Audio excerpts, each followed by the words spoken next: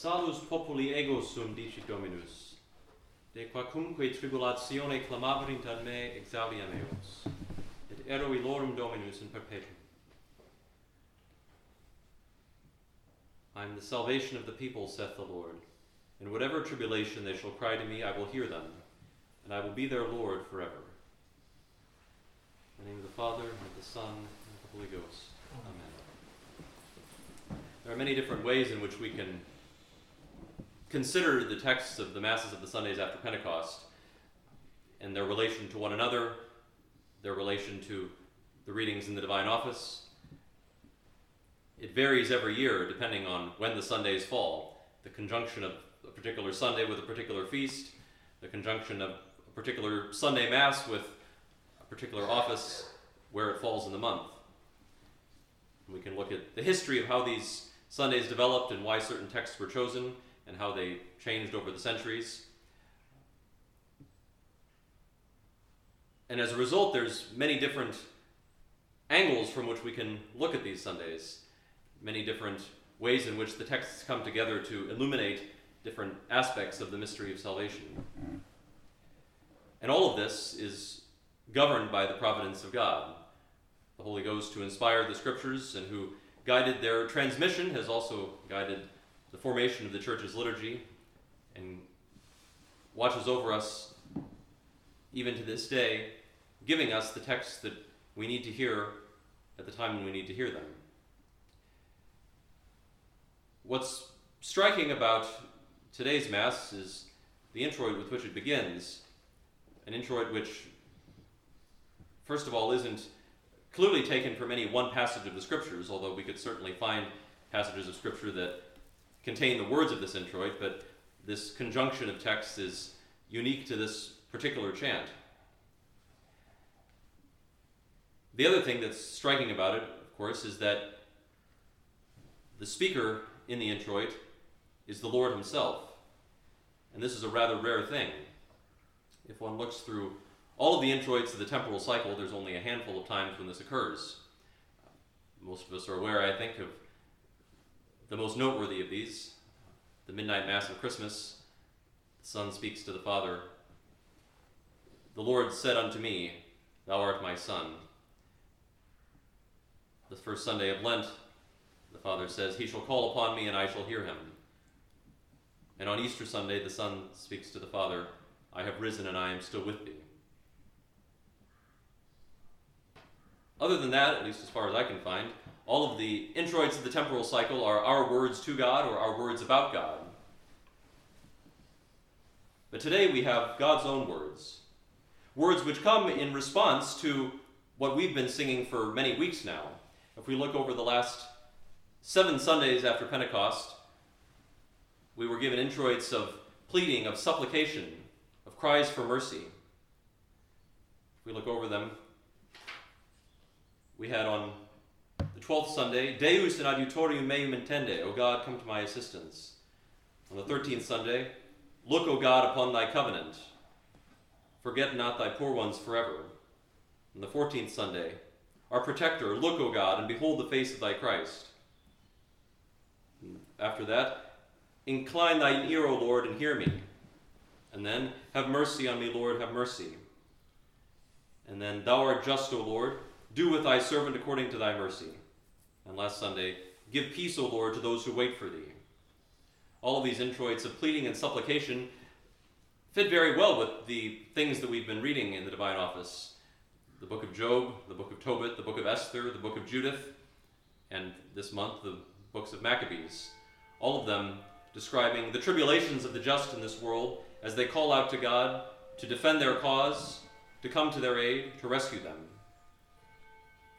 And so finally this Sunday, God speaks. Salus populi ego sum. I am the salvation of the people. This word salus encompasses a wide range of meanings. It speaks of healing, and it's known that today's Mass is particularly associated with the Church in Rome and the feast of the Holy Physicians Cosmas and Damian.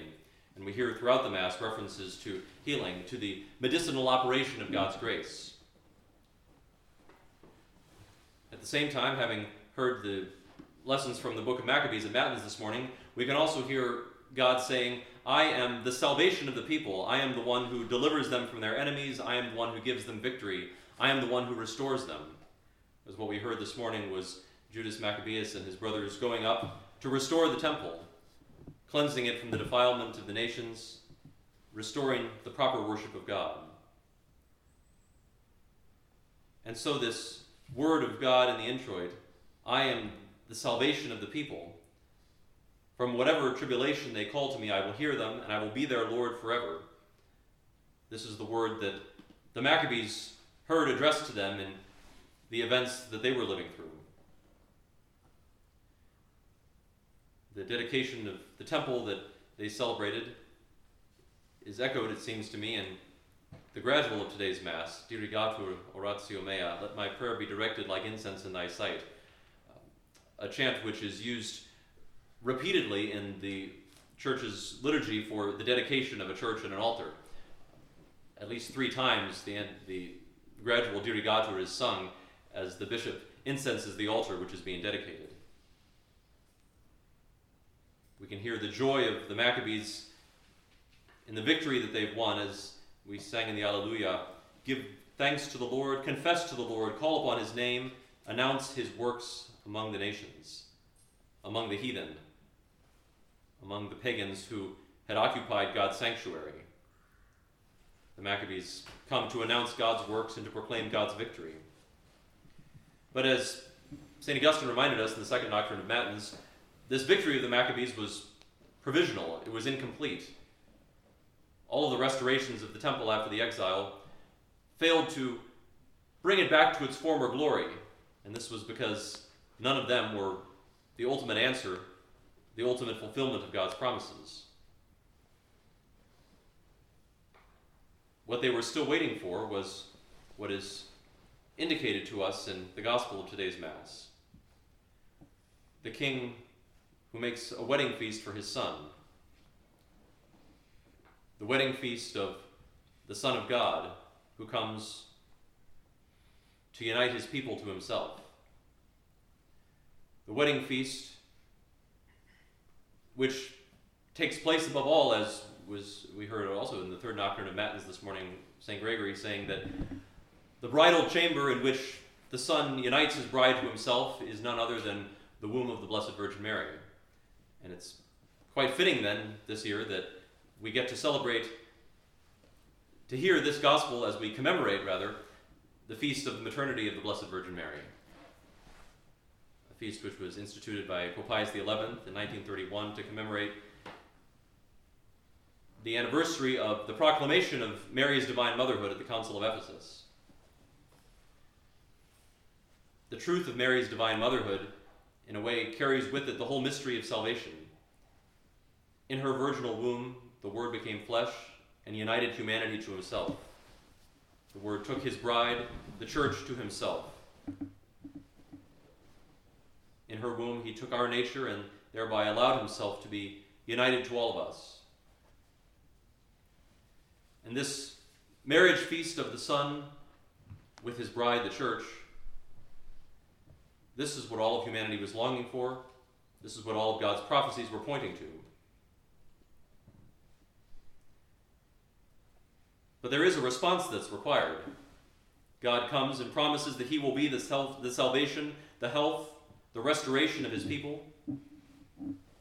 But we see that the wedding feast does require collaboration from those who were invited.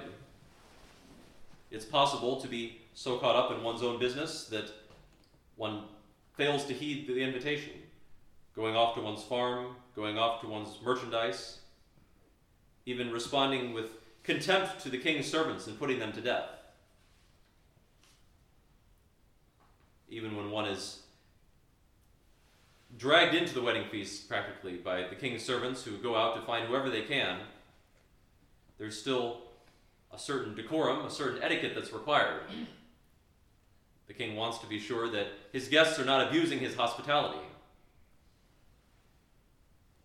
The wedding guest without the garment is going to be thrown out. And what is this garment? We heard about it in the epistle. Induite novum hominem. put on the new man, who according to God is created in justice and in the holiness of truth.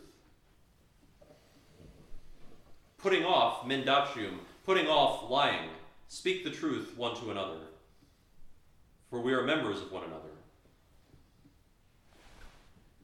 The wedding garment is justice and the holiness of truth. Putting off lying, putting off anger, not letting the sun go down upon our anger. Putting off all dishonesty. We are to put off these things so that we can put on the wedding garment of charity, the charity of Christ which covers a multitude of sins. So this is what we pray in the communion antiphon of today's Mass. Thou hast commanded that thy commandments be exceedingly kept. Let my ways be directed to the keeping of thy justifications. This is asking that we might always keep on the wedding garment which is given to us by God himself. Some commentators say that in some of the ancient Near Eastern customs, when guests were invited to the wedding, they were provided with the wedding garment. The host would send them the garment that they were to wear. And this is certainly the case for us. The garment is not one that we purchase ourselves. It's not one that we make ourselves. It's the garment that God himself has given to us in our baptism. All we have to do is keep it on and preserve it. Preserve it by his grace, so that when we enter the wedding feast, he will come and recognize us as his own.